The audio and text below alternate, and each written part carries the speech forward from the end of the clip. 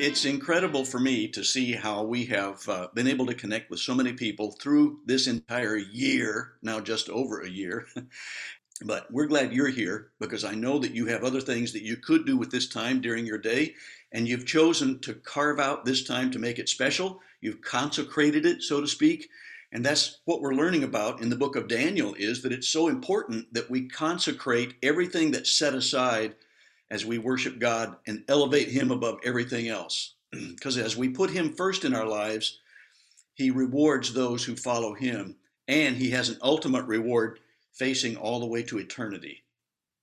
Today, we're going to be arriving at a chapter that was just too lengthy and too chock full of golden nuggets for us to spend one day on it. And so I've divided it into two parts. So this is part one of the handwriting on the wall chapter in Daniel chapter 5. If you have your Bible with you handy, I love for you to be able to have that out so you can follow along.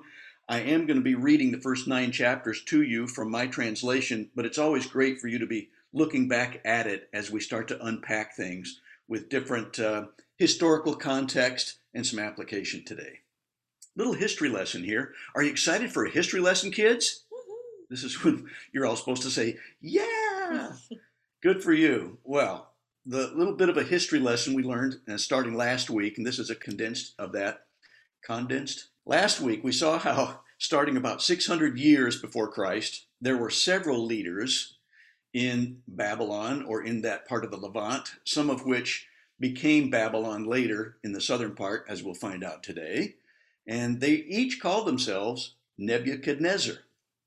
But we need to connect those because it's always fun for me. It's kind of a thrill to see all the dots connected through the Old Testament to the New Testament.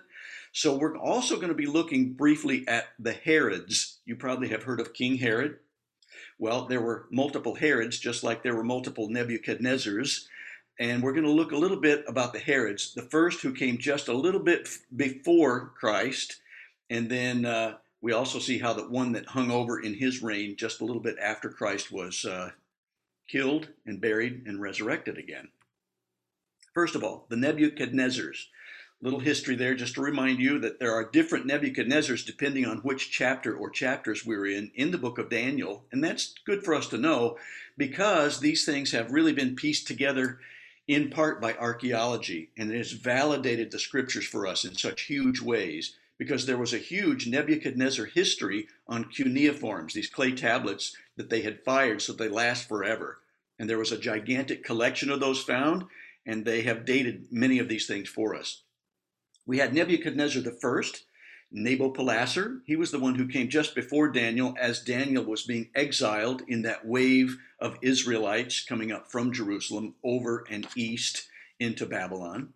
Then we had Nebuchadnezzar the second, that would be Nabopolassar's son, and that would be the Nebuchadnezzar that we saw in the first 3 chapters of Daniel. Then we understood also that Neb number 2 had some sons and relatives who ruled after him, and they were very short reigns. Apparently they didn't do so well, and so they moved through their reign one right after another. Then we finally had that other Nebuchadnezzar, but he was a usurper, and he grabbed a hold of the name because he was basically just trying to do something by way of a PR move. And he thought that it would be more beneficial to have the name because people would respect the name. And he was the one who was so wealthy and had these great intents of expanding the territory, great intentions, I should say. And he built the new palace down south in Tema, because that's the way they spoke in southern Babylon. It's later called Babylon, but right now in this particular part of the era, when we think of Tema, that's where this particular Nebuchadnezzar the third, went so that he could live in that palace that it took him 4 years to build. But he left somebody back in the old and original Babylon, the city of Babylon, and he left his son there. And it's a good thing that he did because that pieces together some of that lost history that people had tried to say was a mistake in scripture. It was not a mistake. His son was ruling, so there still was a Nebuchadnezzar on the throne in old Babylon, but that was when his father, Neb III, was going crazy for 7 years, as per the dream which he had. So then we're going to look at the Herods. There are three different Herods. This is in the New Testament era, just prior to Jesus being on the scene. Herod the Great, Herod Antipas, and Herod Agrippa. First of all, with Herod the Great.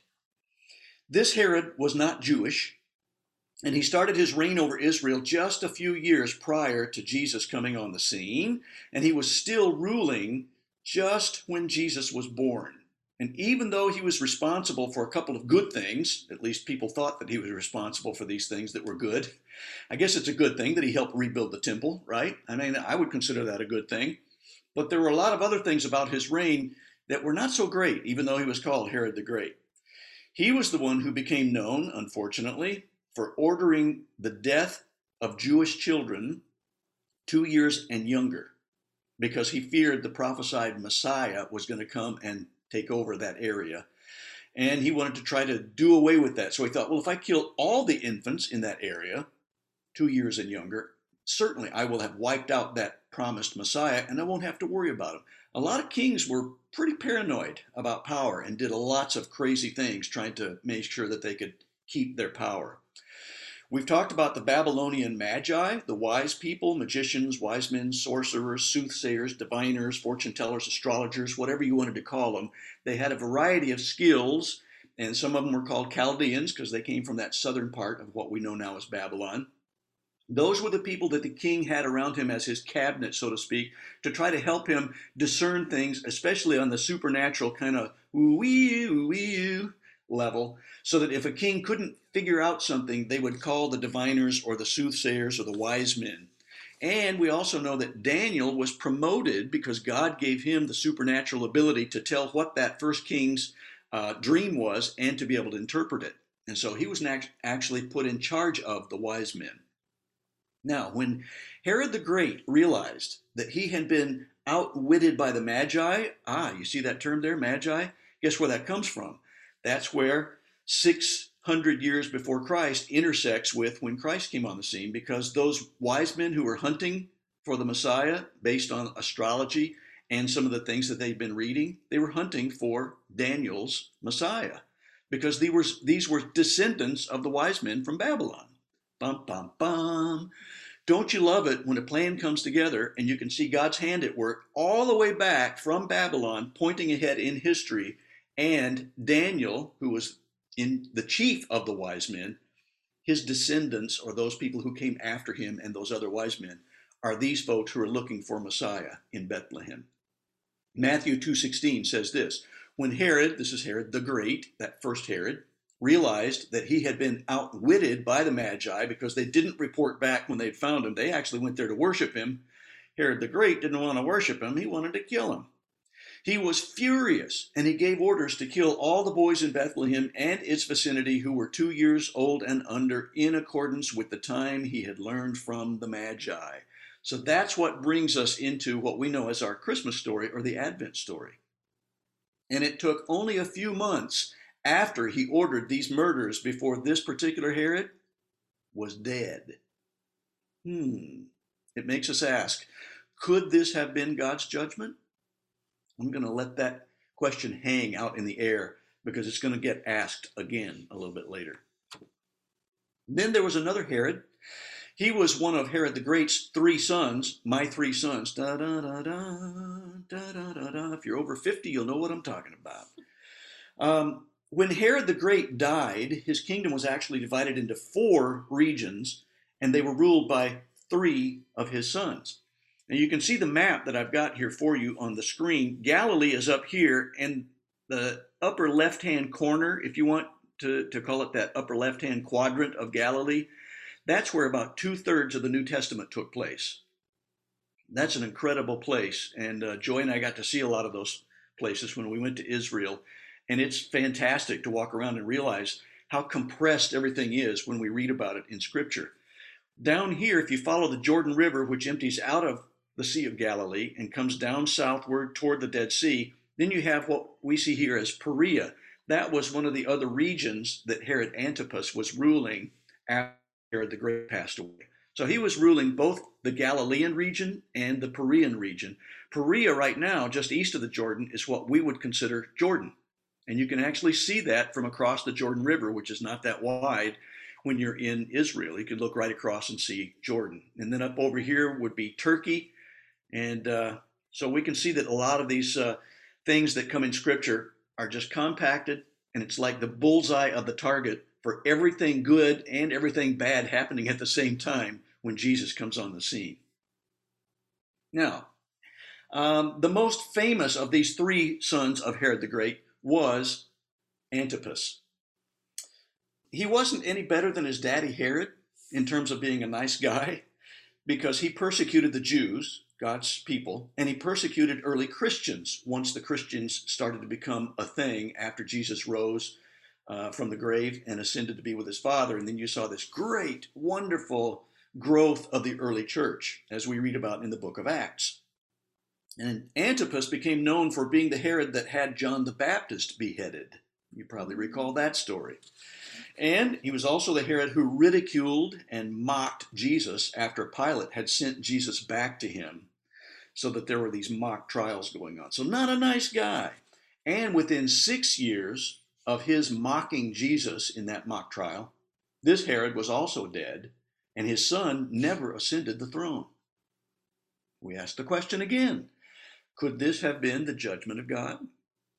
Then we have the third Herod, Herod Agrippa. Instead of Antipas's son taking the throne, as was usually the case, his nephew, Agrippa, took over the leadership responsibilities as the king of Judea in 39 through 44.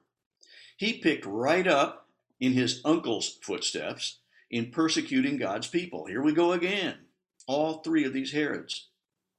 And now he has a new group of people to contend with. And they're also creating lots of trouble because they started to spread and grow so quickly that this movement troubled him. These people were called the Christians.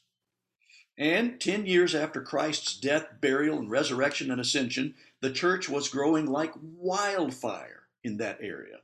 And Herod was worried about how powerful this new movement was becoming, so he was trying to find a way to put out that fire. He actually arrested a large number of people in Jerusalem, including James, the brother of the Apostle John.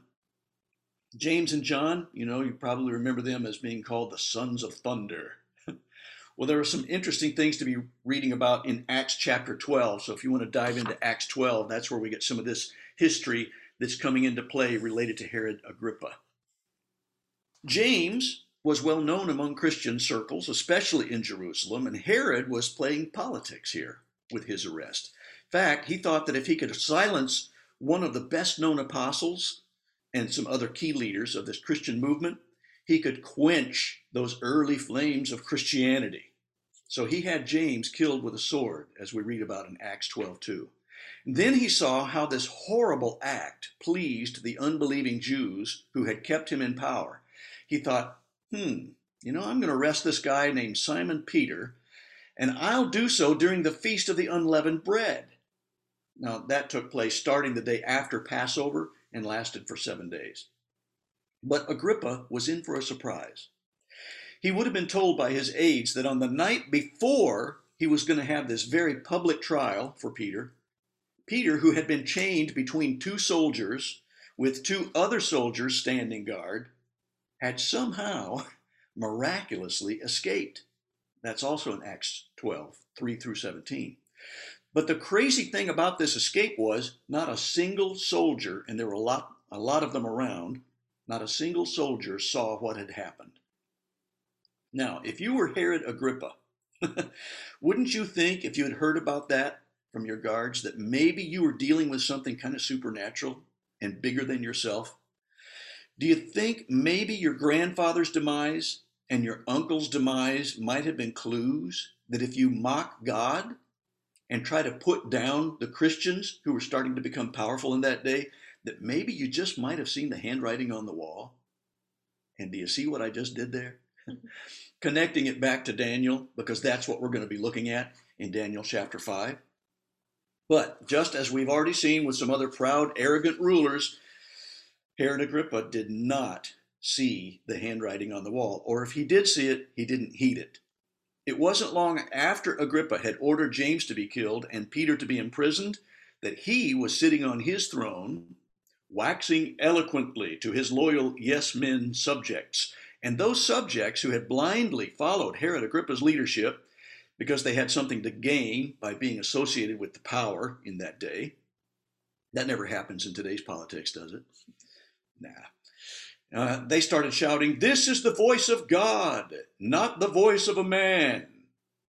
Now, we've seen in Scripture, and we continue to see it, that it's not a good thing for people to elevate themselves to the level of or being above God, or to allow others to suggest that you're equal with God. We've seen that in the New Testament when people tried to bow down and worship Paul and Barnabas, and they said, "No, no, don't worship us. There's only one true God." Remember that? Well, here's what the next verse in Acts 12 says about what happened to Agrippa after these people started trying to elevate him to the status of God. Immediately, because Herod did not give praise to God, an angel of the Lord struck him down, and he was eaten by worms and died. Ew.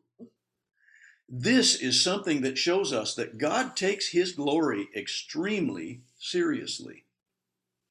And yet, the very next verse in Acts says, "But the word of God continued to spread and flourish." We can try to put down God's people. We can try to get rid of his word, but both are going to persist because God's kingdom is going to last forever. But here's what we learn about God in these historic events. God is sovereign. He's sovereign over kings and rulers of this world today, just as he was over the leaders in 600 BC and AD 10. He's the same yesterday, today, and forever. He's never changing. Which means that when he exercises his judgment, it's righteous. We can trust it to be righteous. He is the righteous judge because of his holy character. So if he judges, we can count on it being a righteous and correct judgment. We don't have to fear that he's going to be whimsical or do something just because he feels like it. It's all going to be based on his character, which is the plumb line for truth and righteousness and holiness. Well, Daniel 5 provides an example of this God who brings his judgment gavel down hard on a wicked, arrogant ruler in Babylon, and his name is Belshazzar. We learned last week from chapter 4 that Nabonidus, aka Nebuchadnezzar III, the usurper who grabbed the name, learned through an extremely difficult 7-year lesson when he was wandering around like a beast that God is a God of justice and that he always follows through on his promises, even if the promises are prophetic judgments.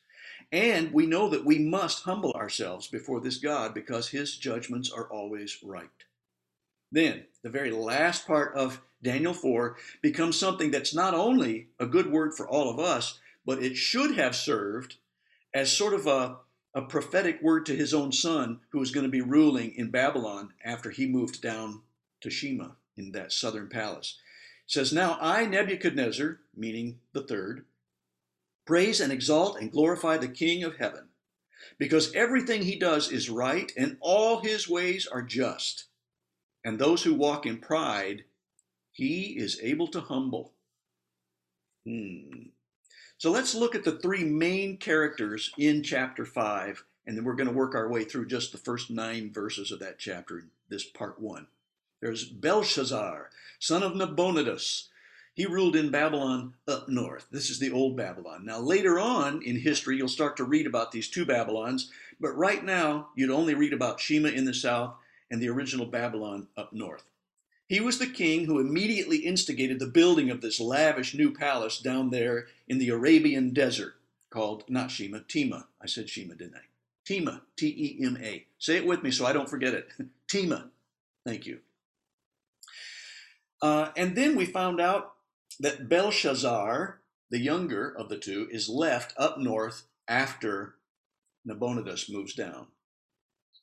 Then we also have the second person, the main characters in this particular chapter, and that is the queen. And it only says the queen as we're reading through the narrative here in chapter 5, but we know from history and looking at a couple of clues from this particular passage that we're really talking about the queen mother, who was not the wife of the king. It was actually the wife of one of the predecessor kings. And there's some debate as to which of those predecessor kings she was the wife of. I don't really know for sure. It'd be great if some of these cuneiform tablets are discovered someday that can shed some light on that, but she's actually unnamed. But we do know that she was the Queen Mother. Now, if we lived in the UK, I think it would be fair to say that many people there would probably say that she was the Queen Mum, and that would be okay. If the archaeologists ever discover the Queen Mum's sarcophagus, then she would probably be known as the Queen Mummy. Just put that out there for you. People gave the Queen Mother a great deal of respect in that particular culture. We actually see that in Middle Eastern and Far Eastern cultures, where very often the matriarch in the household, and especially in the royal households, they carry a lot of weight in their decisions and their suggestions. People show them a lot of respect because they have a lot of wisdom, and they treat them that way. I remember when my mom went to teach English as a second language 2 different times on short-term mission trips to China. They revered her. She was an elder, and they would hold an umbrella over her head to keep the sun off of her, and they'd follow her around. And she said, "Man, I was treated like a queen." And I thought, well, there you go. That's an example of exactly the kind of respect that they showed folks like that. And we're going to see how much they respected this particular Queen Mother in chapter 5 of Daniel. And then we have Daniel. We're going to learn from him that we can and should accept God's righteous judgments as he does. And even though he's diplomatic in the way he comes across, he trusts God, and God follows through on doing things for Daniel to reveal God's glory. And Daniel doesn't keep the glory for himself. It's never been the case. We're going to see that again in chapter 5 as well. So here's a little outline. We're only going to do part 1 today, but then next Sunday we're going to tackle parts 2 and 3. We must not profane God's holy name. There's the must not. That's the first 9 verses. And then there's a couple of musts. We must acknowledge God's infinite wisdom, and we must accept his righteous judgments. So let's start looking at these lessons from chapter 5, shall we? Are you ready, kids? Aye, Captain. Okay. Outline of chapter 5, where it's starting at the very first part, verses 1 through 9. Let me read just the first section of this, and I'm going to have to interrupt myself for a brief parenthetical note, parentheses, because it's kind of important too. So we're starting here at verse 1, chapter 5. King Belshazzar, in the original old city up north in Babylon, gave a great banquet for 1,000 of his nobles and drank wine with them. While Belshazzar was drinking his wine, he gave orders to bring in the gold and silver goblets that Nebuchadnezzar, his predecessor or father, depending on which translation you have. This is where we need to hit the pause button for just a moment for a lost in translation moment. This lost in translation moment is brought to you by Bible translators everywhere. Belshazzar, say that with me now. Belshazzar, just so we can get that name down, very good, gave orders to bring in the gold and silver goblets that Nebuchadnezzar, his predecessor, as it says in the New Living Translation, but in many of the other translations it will say his father. I mentioned this briefly last week, that the most accurate word here in context is predecessor, not father. Now, a little history about that. Sometimes people in that culture would refer to elders in the community as father, almost like in the Native American culture. Some of the younger kids, back when I was growing up in Arizona, we were taught this. I don't know if they're still doing it the same way.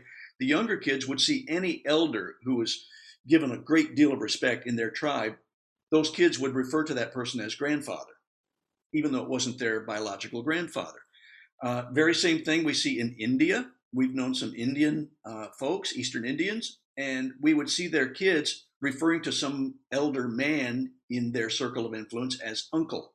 They would refer to them as uncle, even though they weren't blood relatives either. So it's okay for them to say his father, because they might have said that knowing that in the line of succession back up to the kings, even if they weren't blood relatives, they could still be considered that. But in our English mindset, and because we're so used to trying to connect the dots relationally, it just makes more sense. And I think that the New Living Translation really got it right, because they did their homework and they understand that their primary audience is Americans. So predecessor makes sense to us. So that's what we see there. And it just helps clarify some of the other big questions that had started to arise in critical thinking, as people were being very critical of some of these things they thought were mistakes. Not a mistake. It's just a lost in translation moment. So there you have it. Meanwhile, back to the passage after that parenthetical note for lost in translation. Daniel chapter 5, we're going to pick it up with verse 2. While Belshazzar was drinking his wine, he gave orders to bring in the gold and silver goblets that Nebuchadnezzar, his predecessor, had taken from the temple in Jerusalem, so that the king and his nobles, his wives and his concubines, notice it says his wives, plural, and his concubines, but it doesn't say anything about the name of a person who came in later. That's because that's going to help give us a clue to know that it was the Queen Mum and not actually the wife of the king. They were drinking with them in this big banquet room. So they brought in the gold goblets that had been taken from the temple of God in Jerusalem, and the king and his nobles, his wives, and his concubines drank from them. As they drank the wine, they praised the gods of gold and silver and bronze and iron and wood and stone. See what they're doing there? They're praising pagan gods. Suddenly, verse 5, suddenly the fingers of a human hand appeared and wrote on the plaster of the wall near the lampstand in the royal palace. The king watched the hand as it wrote. His face turned pale, and he was so frightened that his legs became weak and his knees were knocking. He was shaking in his sandals. That's what he was doing. And verse 7, the king summoned the enchanters, astrologers, aka Chaldeans, as we had mentioned, the diviners. And then he said to these wise men of Babylon, whoever reads this writing and tells me what it means will be clothed in purple and have a gold chain placed around his neck, and he will be made the third highest ruler in the kingdom. And then all the king's wise men came in, but they could not read the writing or tell the king what it meant. So King Belshazzar became even more terrified, and his face grew more pale. His nobles were baffled. Let me give you a little setup for this banquet and this incident. The king was living large. Babylon was a magnificent place. This was the original Babylon, boasting of its hanging gardens, which in the ancient world was considered one of the 7 wonders of the world. And Belshazzar, young, rich, impetuous, was left in charge of his daddy's palace. It's like being given keys to the Lamborghini. He was living large and throwing a lavish banquet for 1,000 nobles. And yet, as extravagant as this banquet was, we know from history now, from this cuneiform history, the records in Greek historians and then the historians Herodotus and Xenophon, that Persian personnel were poised on the plain prepared to pounce, proving to produce a precarious predicament for a pompous potentate. The cuneiforms didn't say it exactly that way. That's my transliteration of it, but my goodness, that was a plethora of plosives. My apologies. In other words, he was throwing a wild party while the enemy was camped right outside in the plain. Now, if the history had been written by the folks in Tema, down in southern Babylon, they would have probably said something like, that king was too big for his britches, and there's a mess of men out there waiting to take him down a notch. Why in the world would this king throw a lavish party when his enemies are camped right outside? Well, let's look at 3 possibilities, shall we? First possibility, a show of power. It's like, I shall throw a banquet in front of my enemies. We see that in Scripture sometimes. That's not the case here, I don't believe, however. A couple of reasons why you'll see in a minute. I don't think he was displaying his power and showing off for them, hoping that they would hear the revelry and think, oh man, they're not afraid of anything. We better not try to do anything with them. We should not break in on them. I don't think that's the case here. Second thing, maybe he knew the Persians were coming, but he just couldn't do anything about it. So it's like, well, eat, drink, and be merry, or tomorrow we die. That doesn't make a whole lot of sense either. It just seems pretty illogical. Cyrus the Persian had just defeated Nabonidus. Who's he? Remember, Nebuchadnezzar III, his daddy, about 50 miles away. So he had just been defeated, but we don't have the internet back then. We don't have the telegraph. We don't have telephones. We didn't have any of that kind of stuff. So there's a good chance that he might not have known about that. So that's why I think option number 3, possibility number 3, makes the most sense. I think he was just oblivious. I think it was a young guy who was completely prideful and felt like, man, my daddy trusts me with this whole fancy place, and I'm going to throw a party and show people just how powerful and wealthy I really am. And I think he was oblivious for another couple of reasons. He probably felt much more safe than he actually was because Babylon was huge and they had these huge walls, double walls, that stood really tall, like 30 feet tall. They would have been very difficult for any soldier to get through. And they were thick enough that they would have been impervious to any of the weaponry that they had available back then. So it may have been that he was just lulled into a false sense of security, thinking we're completely protected here in Babylon. Nobody can lay a finger on us, so we're just going to party it up and have a good time. However, there was a little chink in the armor. There was a little bit of a vulnerability there. And to quote a movie title, a river runs through it. That's Brad Pitt in the movie there, by the way, just in case. I don't think that there's any Babylonian context historically to this movie. It just happens to be the title, and it seems to fit. And I'm trying to give you something to remember this by so that when you see that movie later, you'll remember that you had a great lesson from Daniel 5 one day, and it'll all come back to you again. The Euphrates River ran right through the middle of Babylon, the city. That's why they could have the hanging gardens, because they had access to the water there. And apparently, the Persian army intelligence team schemed a scheme to block the stream upstream before the river entered the city, you see. In just a few hours, the level of that river that was flowing under the walls and into the city, that level dropped lower and lower and lower until pretty soon the army was able to just walk in through that muddy riverbed under the walls and into that great city. Not surprisingly, the Babylonian army put up no resistance. The great city of Babylon fell to the Persians that day. So I tell you what, the Persians were really just mopping them up. First with Daddy 50 miles away, and then over there to the old city of Babylon. Wham! They took it out, as was predicted, as you'll understand, from that very first dream that we saw early on in the beginning of this study, too. God has a way of fulfilling all of his promises. So why didn't the king see it? Why didn't he see the handwriting on the wall? Well, he did. He saw it, but he didn't know what it meant. Do you think maybe that's true for some of us? That sometimes God has been writing, he's just been making himself known and making it plain, but we just don't see it. Possibly because of pride, possibly because we're a little bit too focused on our circumstances instead of being still and knowing that he is God and listening to his still small voice or looking into his word. And so we're consulting other people rather than looking to God himself. I think there are very many times probably when God's been trying to get our attention and we just didn't see the handwriting on the wall. Well, there were some acts of profanity that caused this handwriting on the wall.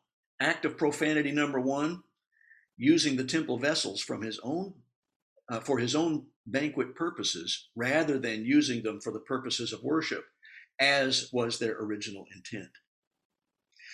His predecessor, King Neb II, who had destroyed Jerusalem in 586 BC, was the one who had actually brought these temple vessels into Babylon. These vessels were consecrated. They were set apart. They were supposed to be used in worship to God, the God of all creation, the God of Israel. God had established his holiness. He had set apart these objects to bring him glory. And yet here's Belshazzar giving glory to the pagan gods of inanimate objects and drinking and being merry. Now, we don't use objects like this in worship in quite the same way that they used to. There are certain liturgical churches that give a little more credence to objects of worship than we might in our particular history, our Baptist history. And yet we do know that it's the object that's not necessarily holy. It's what that object represents that's holy. Everything that we do points to the one who is truly holy. And so the object is important, like when we take communion, that's important for us, but it's a symbol. And it's the one that it points to that really becomes consecrated and completely holy. Well, Old Testament worship practices pointed ahead in time to an era when Jesus would fulfill all the prophecy in the Old Testament, and he would usher in the new covenant.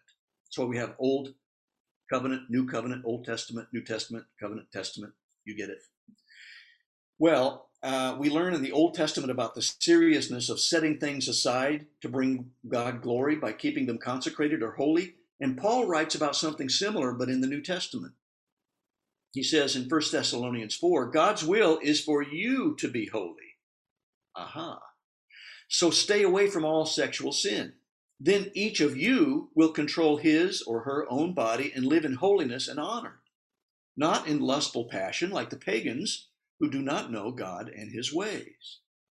So, where does God reside in the New Testament? In the holy vessels created for them, our bodies. God indwells the believers through his Holy Spirit. So, Paul is making this analogy showing that everything that is supposed to contain God and reveal God's glory should be consecrated, including our bodies then. So, that's the first act of profanity, using the temple vessels for something in an unholy way and in pagan worship. And then these praising pagan gods, this was a big deal. This is act of profanity number 2. Not only did Belshazzar use consecrated vessels for wrong purposes, but he also used them to worship his gods, small g, gold, silver, bronze, iron, wood, stone. They had a plethora of gods. The Babylonians were polytheists. They worshipped many gods. Belshazzar didn't deny the existence of Yahweh, the God of Israel, but he brought in Yahweh and just placed him in among all the other gods there that day. It places God on the same level of, or on the same shelf as all these other gods. In some cultures, they still do that today. If you've watched the movie Gladiator, you can see that the gladiator takes out a little piece of cloth and unwraps it. He's got a little carved image. Well, they used to do that sort of thing. They would have images of their gods, and they would put up little niches in their homes, and they would have little altars, and they would set them up and worship the gods through these little effigies. And they were graven images, man-made carved images. And so God says, no, you're not supposed to do that. We're pretty sure that the Israelites definitely would have known that. And evidently, this particular Belshazzar, this king, didn't know that. And he was about to learn how important it was that we not try to demote God, so to speak, and to place him in among a lot of other gods. We can't just pick and choose which gods we want and add God in among the flavors. He's got to be exalted above all gods. He's sovereign. All of the songs that we listen to in preparation for worship today pointed at that. Well, one thing we've learned through Old Testament history, the God of Israel will not be made subservient to any other gods. As he proclaims in the Psalms, I will be exalted among the nations. I will be exalted in the earth. Psalm 46:10. And here's another one. Great is the Lord. Great is the Lord. He is worthy and just. He is most worthy of praise. He is to be feared above all gods. The gods of other nations are mere idols. In this case, literally. But the Lord made the heavens. That's in Psalm 96. In other words, God is not going to share his glory with anybody. And he's right to do so. It's okay for God not to share his glory. Why is that? Because he's the only one who can give us what will bring us the greatest pleasure for the longest period of time.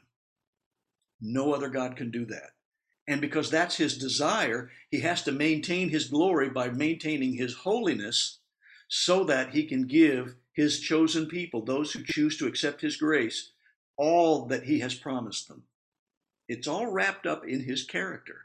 And when we understand more and more about the character of the holy God, we understand he's right to protect his glory. He should be a jealous God. He should be jealous for his own glory because there is no other God like our God. As we live for him, we then reflect his glory to others, but we can never usurp that glory or keep it for ourselves. And Daniel, fortunately, understood that.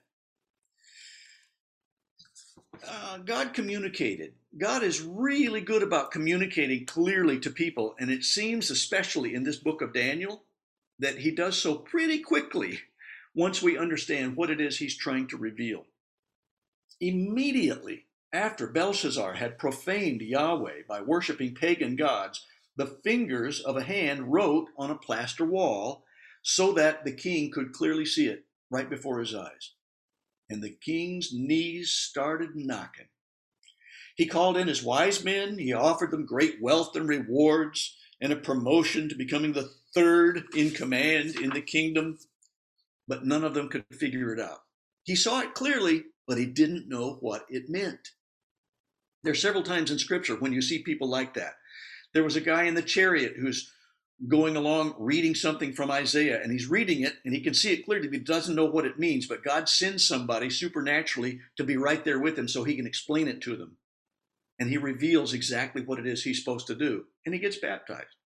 It's amazing what can happen when somebody comes up alongside somebody. They can see God's word, but they're not quite sure what it means. And we get somebody to explain it, and they go, oh, I get it. God is seeking a relationship with me, and he makes that happen because of what Jesus did for me on the cross, and I need to accept his grace and live for him. It becomes simple when somebody starts to explain what all these stories mean because they all point to Jesus Christ. Well, we're going to see next week in part 2 how a woman of great wisdom entered the scene, and she provides a suggestion that shows that she recognizes that God is at work. But for now, let me end with this true story as an analogy to Belshazzar's prideful behavior and the consequences that we'll get to catch up with next week. The handwriting had been clear, a warning had been clearly given, but people went ahead anyway. It was late January 1986. It was colder than usual in Florida. I know we've got some Michiganians who are down in Florida right now, and they're enjoying the sunshine, and I'm feeling just a little bit jealous. I have to admit it. Lord, forgive me. But we're glad that they're there and soaking up that sunshine. But this particular January in 86 was very, very cold. It was at the Kennedy Space Center. NASA flight directors were going through their lengthy pre-flight checklists. They had planned to send the Space Shuttle Challenger on a historic mission that included a school teacher named Christa McAuliffe. Executives were on edge, and the launch had already been delayed a few times, so they were getting antsy. They needed some good PR, and they knew that the longer they waited, the more nervous people would be getting about sending a school teacher into space. Well, on January 27th, one day before the launch, the night was colder than ever. NASA held a lengthy conference, including engineers from the contractor that built the Challenger's solid rocket boosters. Alan McDonald was one of the engineers who participated in that conference call. The next day, January 28th, the weather wasn't going to get any warmer, and this really was cause for concern for McDonald. It was unusually cold, and he said, "We have never tested the O-rings on these motors. I don't know if these joints are going to expand enough because in cold things shrink rather than expanding, and I'm not sure since we haven't tested with these parameters yet. We're operating in unknown territory, and we're used to operating using only what we know to be true from real tests, and we've not tested in those conditions before. So my advice is we wait for warmer weather." But the NASA officials overruled McDonald. In fact, they even asked him to sign off on the launch because he was a responsible official, and he wouldn't do it. He said, "No, I can't put my name on the line because I have this strong concern about these O-rings." Well, his boss caved into the peer pressure of all these NASA officials, so his boss signed off on the launch. The next morning, millions of people around the globe watched the shuttle burst into flames in a huge fiery explosion.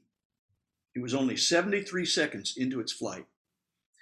Of course, there was an investigation, and a review revealed that the cause of the explosion was exactly what McDonald had feared.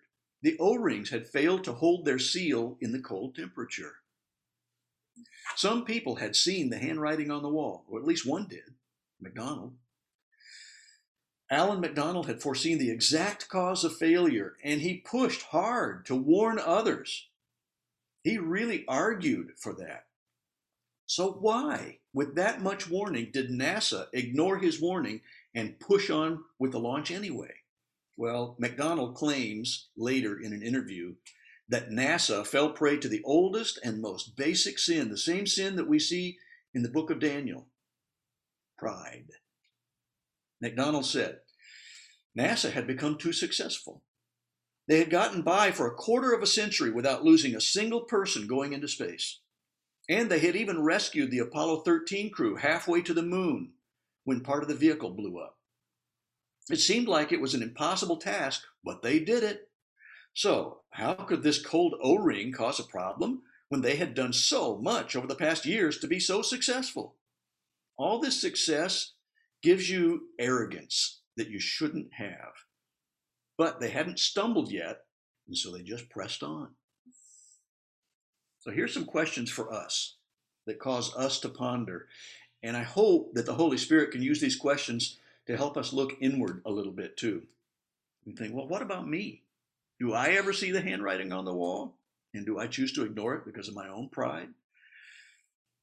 Have I ever received a warning that I just simply ignored because I thought, they don't know what they're talking about. I'm young, I'm impervious, I can do what I want. And then you do the thing that somebody told you probably shouldn't do and you get in trouble for it anyway? I've been guilty of that.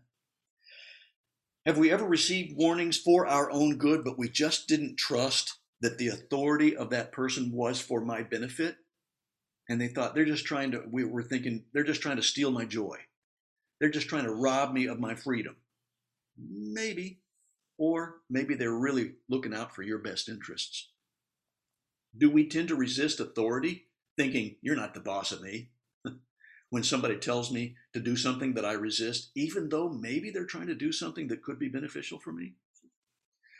How does my human interaction and my experiences with authority as I've grown up, how do they reflect on my relationship with God? Do they color my relationship with God? Do they cause me to think of God differently? Do I tend to ignore his warnings or to downplay his authoritative commands?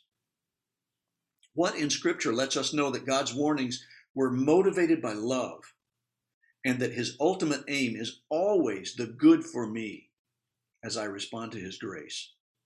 Can we see that in the New Testament? Can we see it in Jesus and his death, burial, and resurrection? We're really grateful to have in historical records and corroborative evidence in the New Testament, evidence of a God who persists in revealing his grace, even to people who are stiff-necked and stubborn, people like the children of Israel, and people like the King Nebuchadnezzar's or the King Herod's of the world. Even when people ignore the many signs he has given throughout history, we still see his grace coming into play again and again. And we see it most abundantly displayed on a cross as Jesus took our place to pay the penalty of sin so that we could be reconciled with that holy God. He's always wanting a relationship with us, and we can truly see in history that we can do that only because of what Jesus Christ has done for us. Let's pray together. Father, I pray that all of us would see the handwriting on the wall when you're trying to get our attention, understanding that you do that because you're trying to pour your grace out upon us. You're trying to do good to us. You're for us. You're not against us. May we not become stiff-necked and prideful. May we not go our own way and do things that may seem right to us, but which ends in judgment or even in death. I pray, Father, that you would do something in our hearts that would soften those hearts and warm us up to you, because you want to give us everything that we need that will give us an abundant life and one that lasts so far beyond this life. And I thank you that you've done so, that you pour yourself out consistently and powerfully. And we see that so well scripted in Scripture, inspired by you and lived out through the people whose lives we're reading about. Thank you for this book of Daniel. Thank you for the lessons we continue to learn. And I pray that even this week we'll heed your voice as we look into your word. I pray it in Jesus' name.